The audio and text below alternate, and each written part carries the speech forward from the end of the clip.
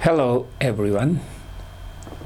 This is Onuma Yasaki, Professor of International Law at the University of Tokyo Graduate School for Law and Politics.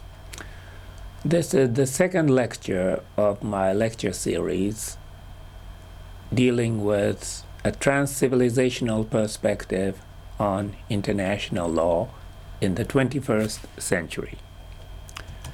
International law, like any other law, is basically prescriptive norms of conduct. Whose conduct is international law is supposed to control? Well, international law is expected to control the conduct of states. Thus, international law and the power of the states are juxtaposed. The problem of compliance is one of the most popular subjects in international law. Law, on the other hand, must have legitimacy and effectiveness, or law must have both elements of justice and power. This statement is supported by almost universal and trans-historical experiences concerning the law in human societies. These statements, however, are a product of oversimplification and needs a number of qualifications. Justice or legitimacy itself is a certain kind of power. A prevalent perception of law versus power often overlooks this aspect of law. In the second lecture, I will try to elucidate these complex features on international law and power as much as possible. As I referred to in my first lecture, we live in a multipolar world. The power structures of the 21st century will become increasingly different from those of the 20th century. The predominant power the US and Europe enjoyed in all areas will likely diminish in relative terms. On the other hand, China and India, candidates for new superpowers, had once enjoyed the status of empires or central powers with an egocentric universalism. Yet they were both humiliated in the 19th and 20th century by imperialism. It is reasonable to assume that they will behave in a more aggressive and assertive manner and challenge the Western hegemony in most areas on a global scale. Seen from a more general perspective, it is likely that we will witness major tensions destabilizing the international order in the 21st century. First, tensions between the transnationalization of economics and information and the territorially constructed sovereign state system. Second, tensions between the global pursuit for human dignity and the sense of humiliation and victimization shared by a huge number of people in the non-Western world. And third, tensions between the increasing economic power held by Asian nations and the ideational intellectual power held by Western nations. With the change of agents of various types of power who have different perceptions of the world and history, law accompanying power will also change. But how will the law and power change? And how should they change? This lecture seeks to examine the complex relations between law and power, taking into consideration the problem of international, transnational, and trans-civilizational legitimacy in the global system. The task is so enormous that I can show you only a very simplified picture. Still, I hope that my lectures will contribute to throwing light on some of the aspects that may not have been fully recognized or developed by other studies. First, the complexities of law and power in global society. The prevalent image of law and power. International law versus the power of states. International society is a society where humans are engaged in mutual and common affairs, mainly through the institution of sovereign states. International law is an essential means for the coexistence of sovereign states, the awful entities with effective means of violence, capable of killing thousands of people. It is also an essential means of administration and cooperation in international society. Everyday activities in our daily life are conducted as the realization of international law. International law administers trade, transportation, finance, dissemination of information, and the like on a global scale. International law is expected to control behaviors of states primarily as prescriptive norms of conduct, prescribing that states take or refrain from certain specific acts. However, these states are sovereign states with the supreme power of sovereignty.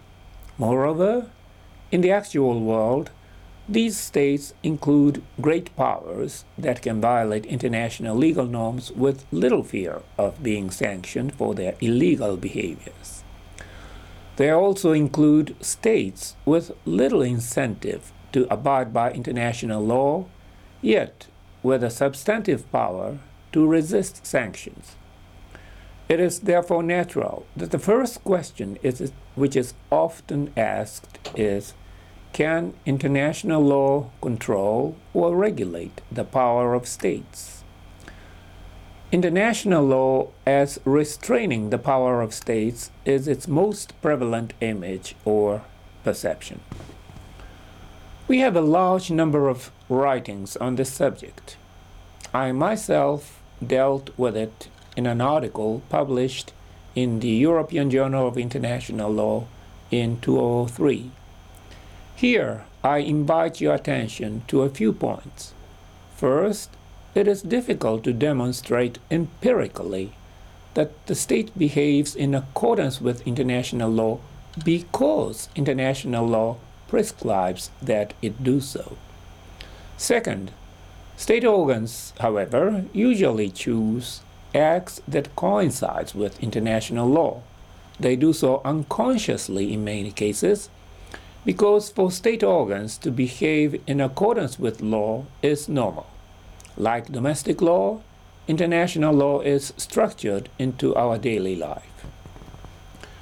Third, if governments act contrarily to a norm in international law, they will usually be criticized by and or receive negative reactions from a number of actors. Foreign governments, whose interests are violated by the illegal act, international organizations, whose mandate includes the protection of the norm in question, national courts of the state, whose mandate includes securing the legality of conduct of the state organs, opposition parties of the state, media institutions, NGOs, etc. State organs, being aware of disadvantages they would have to face, usually seek to avoid these disadvantages by trying to abide by international law.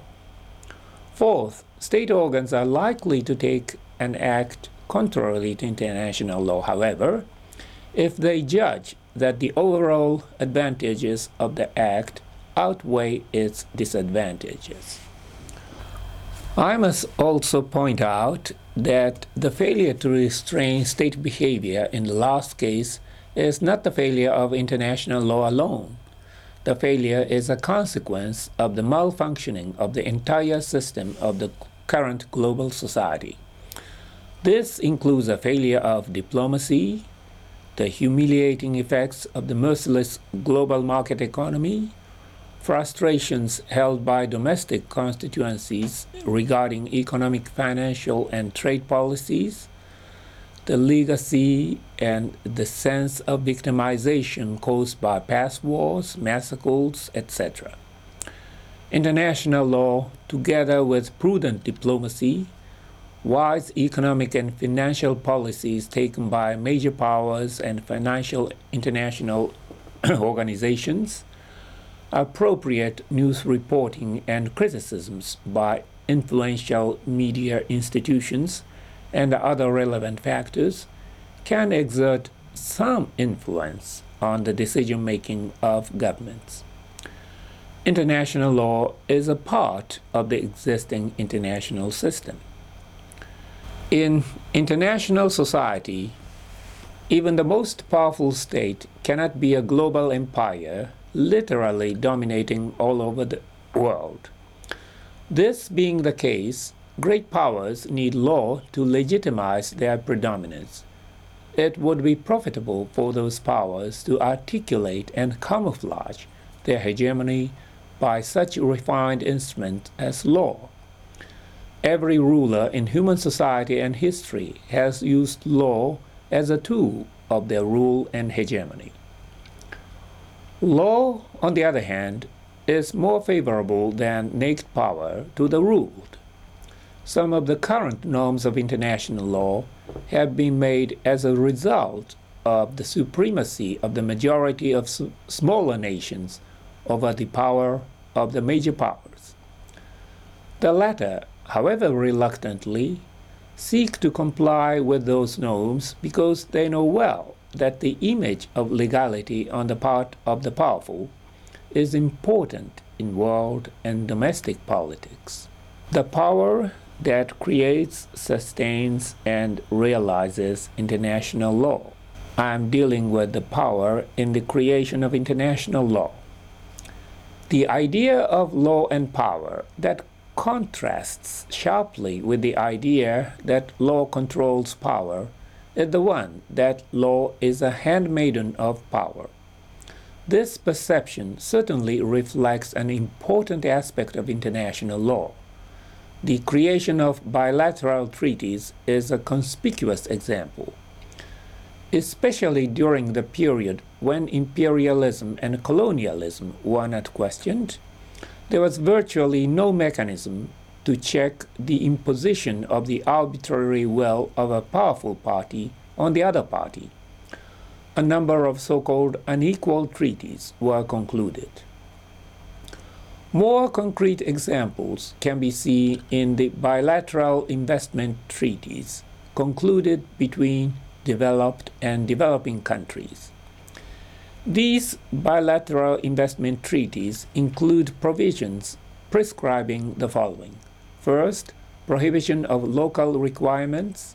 Second, compensation by market price in case of expropriation. And third, referral to international arbitration in case of disputes between parties. These provisions basically reflect the demand of developed countries. The developing countries, which desperately needed capital, swallowed these provisions. Bilateral investment treaties have thus prevailed since the 1980s.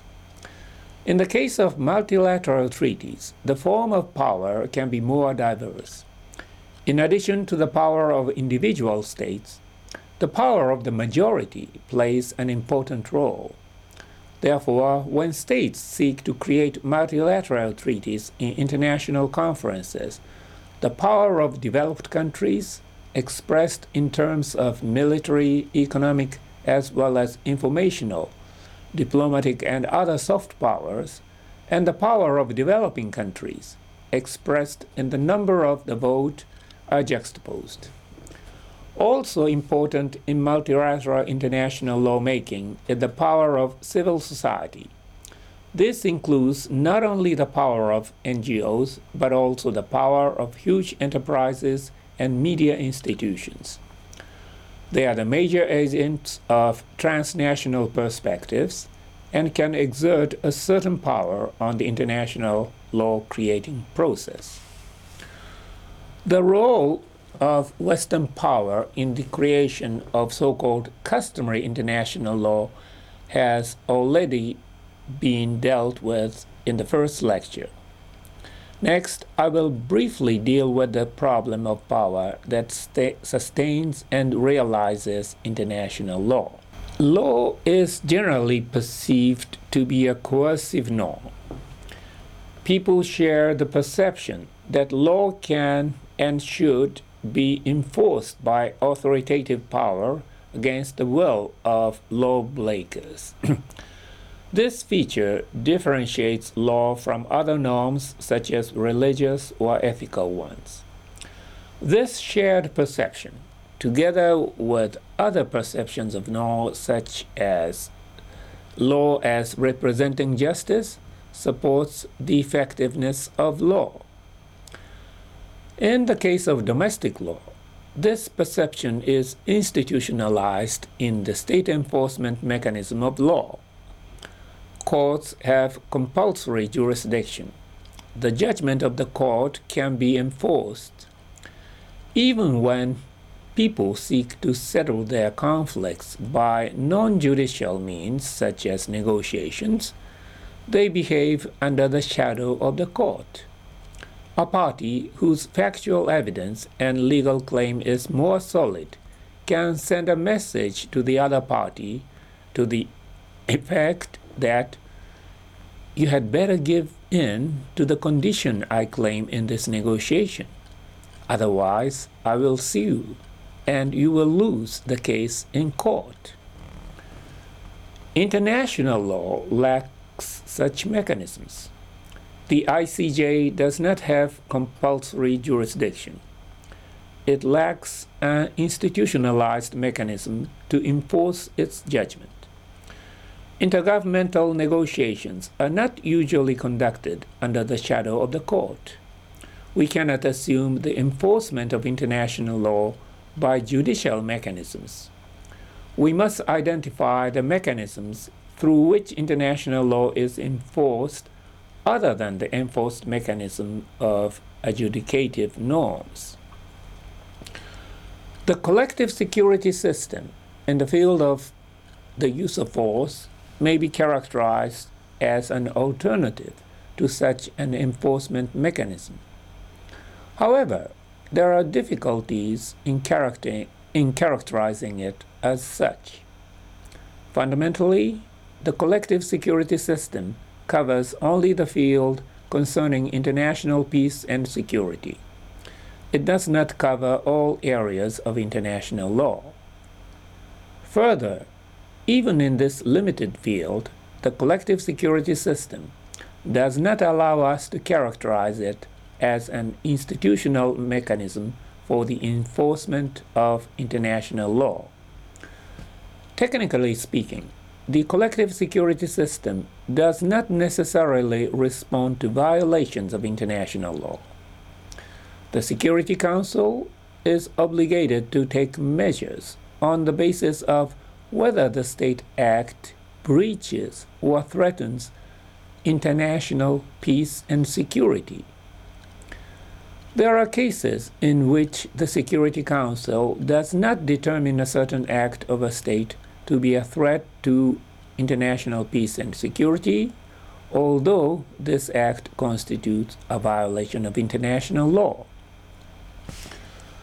The UN collective security system is certainly an important mechanism for sustaining and realizing the international legal norm of the prohibition of the use of force. Most acts that are determined by the Security Council to be a threat or a breach of the peace constitute violations of international law on the prohibition of the use of force. The UN's collective security system is a valuable global institution that must be maintained, improved, and strengthened. Yet, this is not enough. The power and mechanisms which sustain and enforce international law must be found not only in the collective security system. They must all be found elsewhere. Some have regarded the power of the United States as an alternative to globally institutionalized mechanisms to sustain and enforce international law. a kind of self-righteous universalistic idealism deeply rooted in the people of the United States and the paramount power of the U.S. possessed in the latter half of the 20th century supported such a peculiar understanding of international law. The United States actually enacted a number of domestic laws which, according to their interpretation, implement and/or supplement norms of international law. We can see many such examples in the field of trade, antitrust, environment, and human rights, among others. However, to characterize a unilateral interpretation and realization of international law as ultimately authoritative and legitimate would negate the very concept of international law. International law is a common code of conduct that all states share in international society. Any enforcement measures taken by a single state or a group of states can be characterized as a realization of international law only when such measures are endorsed by the overwhelming majority of states. If such measures are actually enforced without this endorsement, such enforcement, quote-unquote, action should be characterized as the use of naked power under the guise of law enforcement. Self-righteousness, not justice, is at work. A self-appointed agent of dédoublement fonctionnel acting without global endorsement cannot be characterized as a legitimate agent of this function. Some international lawyers have argued that the balance of power is a prerequisite for the proper functioning of international law. Oppenheim is one such international lawyer. It is often said that 19th century Europe, when the classic diplomacy under the balance of power was carried out, was a stable period of classical international law. A number of violations of international legal norms by the U.S., a contemporary version of the empire, also seem to demonstrate the need for the balance of power in order for international law to be realized in a legitimate manner. However, the balance of power is not enough for international law to be realized in a legitimate manner. Under the balance of power between the great powers in the 19th century Europe, the rights and interests of smaller nations were often violated for the sake of the common interest of these European great powers. A certain kind of balance of power existed between the United States and the Soviet Union during the Cold Period. Yet, many members of international society virtually acquiesced in the violation of the rights and interests of smaller nations by the superpowers within their respective spheres of influence in order to avoid total war between them. The Soviet Union intervened by force in and suppressed Hungarian Rising of 1956. It also intervened by force in the Prague Spring of 1968. The U.S. repeatedly intervened by force in Caribbean nations such as Nicaragua and Panama. There are many other examples of this kind. In this way, the international judiciary, various reciprocal measures, the collective security system, and the balance of power alone cannot secure the legitimate realization of international law. Yet, our life goes on daily because states generally abide by international law and realize it in almost all cases. Violations of international law are certainly conspicuous, but they are exceptions rather than the rule. This general compliance with international law by states is not necessarily the result of the consideration by states of the possibility of countermeasures against their illegal acts taken by other states. Horizontal sanctions, countermeasures, reprisals, and other reciprocal measures are generally assumed as a major mechanism to enforce international law, but they constitute only a part of the entire mechanism that sustains and realizes international law.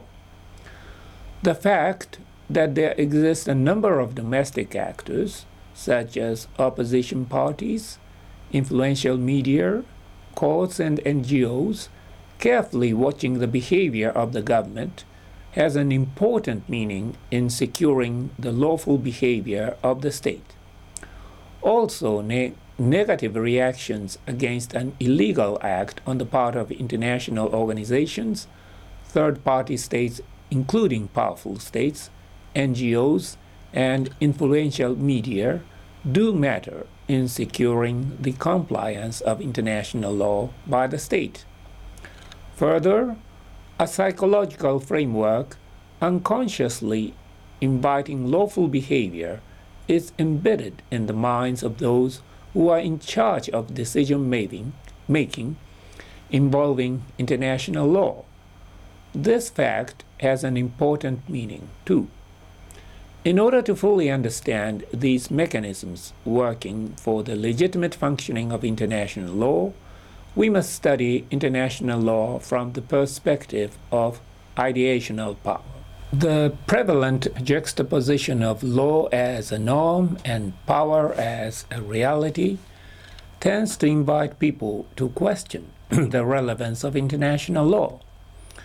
A prevalent image shared by many international relations scholars, and to a certain extent by ordinary citizens, that international law is unrealistic or irrelevant in international society, is due to several factors.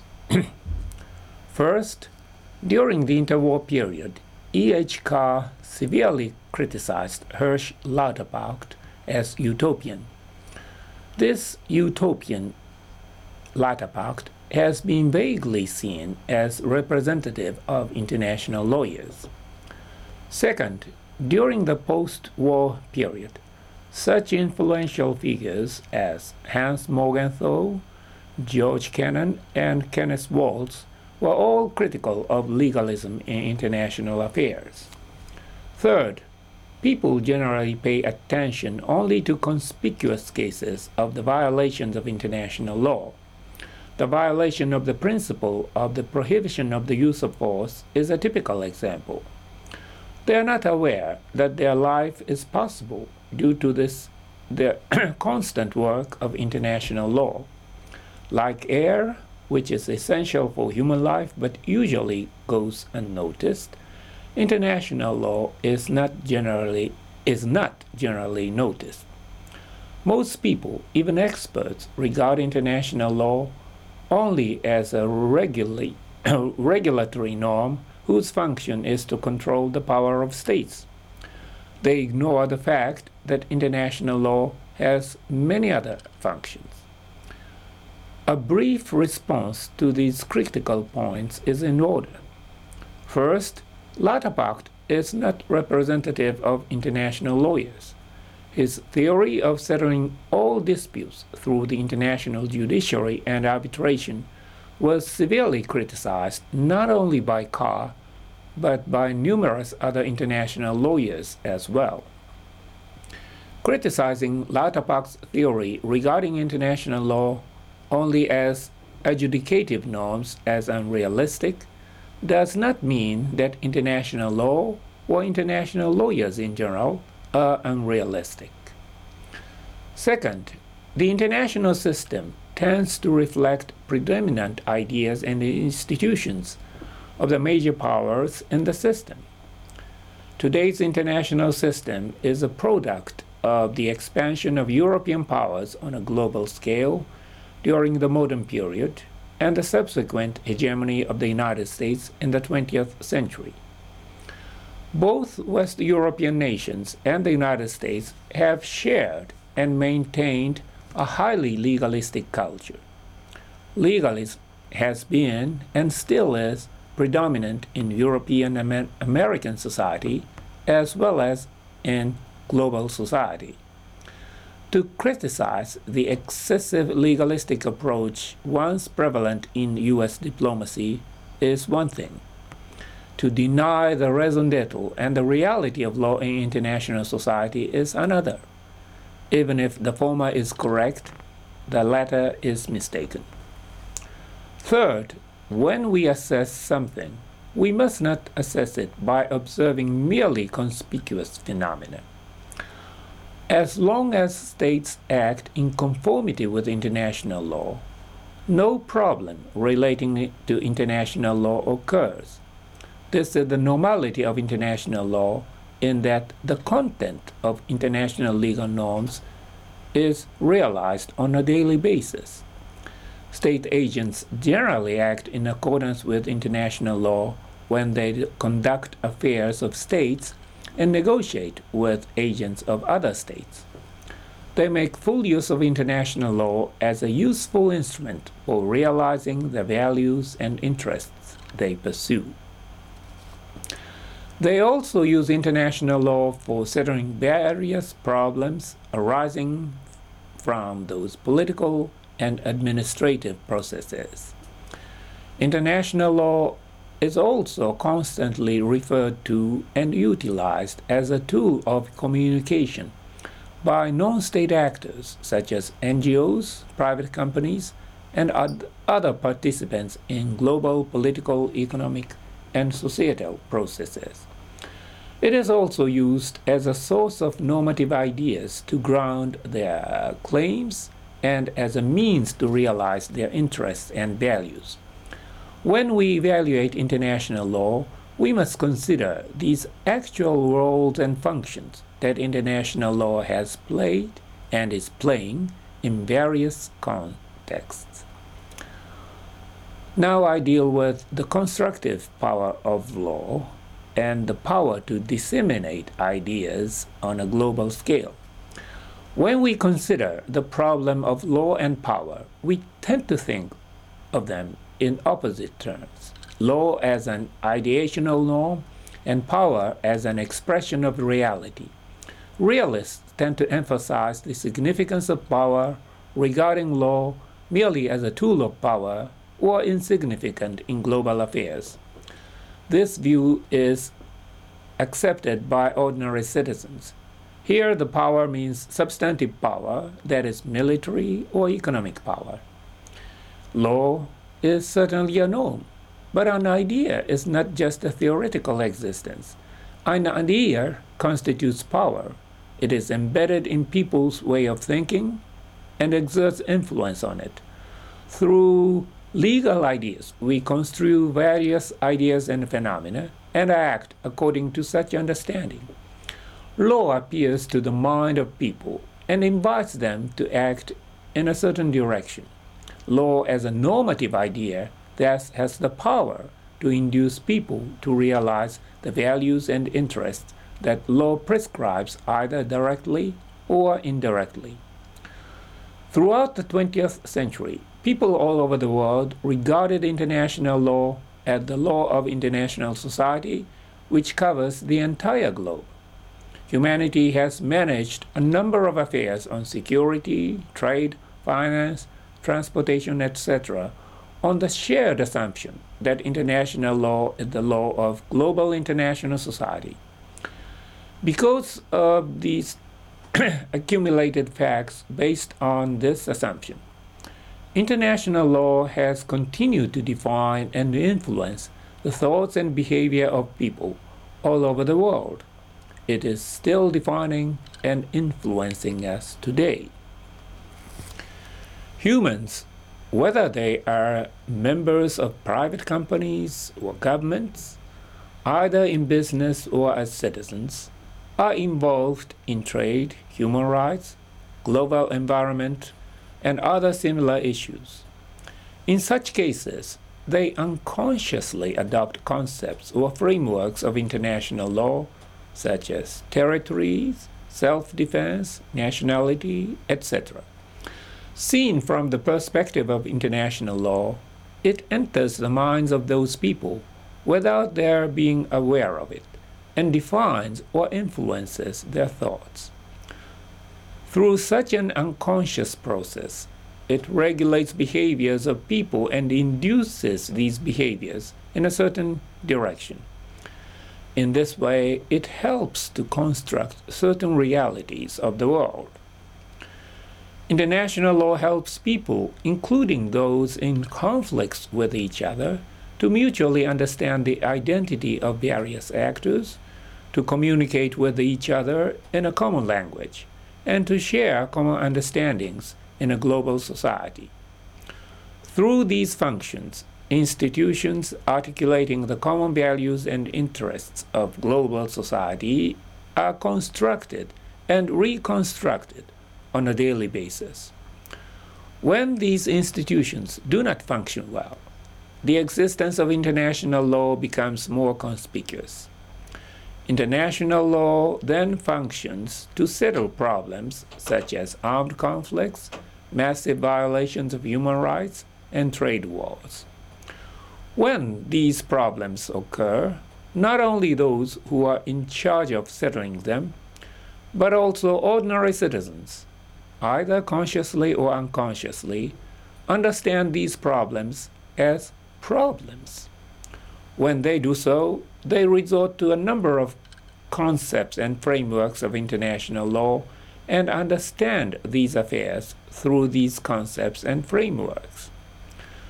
The power of the idea of human rights in domestic and international political arenas is a typical example. The idea of human rights has exerted a strong influence in decreasing the normative power of the non-intervention principle in international law. It has compelled a number of states to change their policies. Now I'm dealing with international law as a modern Western construct. For any idea to have power, it needs another power. This is the power to disseminate the idea and help it become widely shared and accepted. Even the best idea cannot have power if it lacks the linguistic, informational, educational, and economic means to be globally disseminated and shared. In the 20th century, it was the West-centric structures composed of leading Western experts and media institutions, as well as the predominant status of the English language that possessed such means of dissemination and propagation. If you are a famous columnist of the New York Times, for example, you have a good chance to have your ideas widely shared in global society. But if you are an unknown student of international law in a small country, your idea will hardly be heard and thus realized, even if it is a better idea for humanity than the one advocated by the famous columnist of the New York Times. In the process of formation of some norm on a global scale, certain powers are at work in an implicit and unconscious manner. When we consider the problem of international law from the viewpoint of ideational power, we have to consider the problem of information, which is overwhelmingly Euro-America-centric. The world we see today is basically the world construed by CNN and the BBC or New York Times. Major notions and cognitive frameworks of international law that people use today are those constructed and construed by major Western international lawyers, such as Oppenheim.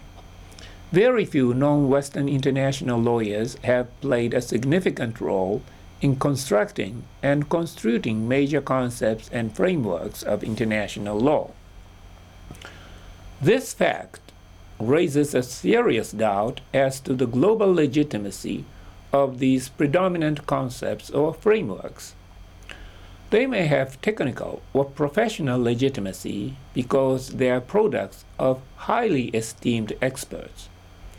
However, even in terms of expertise, they have insufficient knowledge on legal and other aspects of non-Western civilizations which should have a bearing on the concepts or frameworks of international law. In terms of representative legitimacy, most traditional concepts of international law lack global legitimacy because they were not created and formulated in a manner representing humanity as a whole. More than 80% of the world population was not represented in the process where predominant notions and frameworks of international law were created and formulated. Nor do they represent realities of power in the 21st century. Western nations have been predominant in their economic, military, and informational power since the 19th century, but it is unlikely that they can maintain such a preponderant status in the 21st century world. The West-centric notions and frameworks of international law do not necessarily respond to emerging realities of the multipolar world. Such a discrepancy between the actual power constellation and the predominant cognitive framework is dangerous because the discrepancy will easily lead to a misunderstanding of problems between major powers in the 21st century. In order to satisfy the requirements for representative global legitimacy and relevance to global power constellations of the 21st century, we must overcome excessive West-centrism in international law and global society. Now, I'm dealing with in search of more legitimate perspectives in the global discursive space. I would like to conclude my lectures by inviting your attention to the changes that I myself have witnessed as an observer who has held this sense of multi-civilizational world since the 1970s. In 1981, I was invited to be a member of the panel on international law education at the 75th annual meeting of the American Society of International Law. At that time, I was shocked by the fact that major casebooks or coursebooks of international law used in the U.S. included a huge number of domestic laws and jurisprudence of the U.S. Also, most of the excerpts of the writings adopted in these coursebooks are overwhelmingly those by U.S. international lawyers. To me, they did not appear to be coursebooks for students of international law at all. Rather, they seemed like textbooks on U.S. domestic law. Well, we must admit that each country tends to have its own preferences for selecting writings and laws or jurisprudence for textbooks on international law. This is understandable and to a certain extent justifiable because they are basically addressed to the readers of their own countries. However, even considering this common tendency, the course texts and casebooks used in the U.S. were too egocentric, even parochial. They paid excessive attention to their own laws, jurisprudence, and writings, ignoring foreign and international ones. They simply lacked a notion that the U.S. is one of many sovereign states, which constitutes a fundamental basis for any study of international law. In 1981, criticism of Eurocentrism was already visible and conspicuous in a number of disciplines such as anthropology, history, and sociology. Edward Said's Orientalism was extremely popular among U.S. and European intellectuals. Yet, the situation of the U.S. international legal education was as I have just described. It is a matter of course that we cannot understand international law only by reading materials given by U.S. lawyers and institutions. It was thus in this paper of 1981 that I introduced the term intercivilizational for the first time into the discipline of international law. From the 1980s, the situation has changed in various ways. First, the influence of developing and socialist countries in terms of intellectual and ideational power had declined. This tendency became even more conspicuous after the end of the Cold War. This is regrettable because it has contributed to the unipolarity of the world in terms of ideational power. Instead, ideational power of the Western Europeans was enhanced. In recent years, we can see a number of transatlantic dialogues in various fields, including that of international law. This is desirable in that it can enrich perspectives by introducing non-U.S. perspectives to U.S. international lawyers and other influential people. However, it is not enough. We cannot enact and interpret international law by merely relying on transatlantic dialogues. As I emphasized again and again, we are already entering a multipolar world. This multipolar nature will be increased with the increase of substantive power of Asian nations, including China and India, two candidates for superpowers in this century. A number of intellectuals have been talking about these problems. Yet, we are not sufficiently aware of the implications of this radical change. Why? Because despite the changes in such substantive powers, the informational, intellectual, and ideational power is still overwhelmingly North Atlantic centric. Because of this shared cognitive framework, we cannot recognize the meaning and implications of this critical change of the actual world. I cannot be very optimistic about the overall situation. However, we might be able to see some positive signs of gradual change in the field of international legal studies. At the inaugural meeting of the European Society of International Law, Professor Koskenniemi gave a paper inviting attention to the ideological function of European international law in justifying the imperialistic policies of the Western great powers. Although this paper was severely criticized by Professor Pierre-Marie Dupuy, a commentator, the very fact that such a paper was presented as a keynote paper at the inaugural meeting of the European Society of International Law is important. In April 2007, the Asian Society of International Law was established. It is the American Society of International Law that has been the most active academic society of international law. It has produced a number of important academic and practical papers, attracted many people, and given opportunities to international lawyers all over the world. Yet, in order to enrich the study and overall understanding of international law, we need plural active academic societies that can compete with each other. The very fact that the European Society of International Law and Asian Society of International Law were born at the beginning of this century may be symbolic. It is symbolic that international legal studies based on multipolarity and multi-civilizationality have just begun. When I argued the need for an intercivilizational perspective starting in 1981 and throughout the 20th century, it was basically a normative or moralistic argument.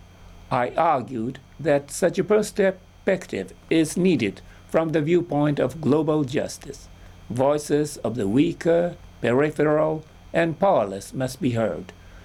The claim for the trans-civilizational perspective still retains this important feature. In the 21st century, however, it is no longer a merely moralistic or normative argument. It is also a realistic argument based on the changing realities of power constellation in global society. Thank you very much for your attention.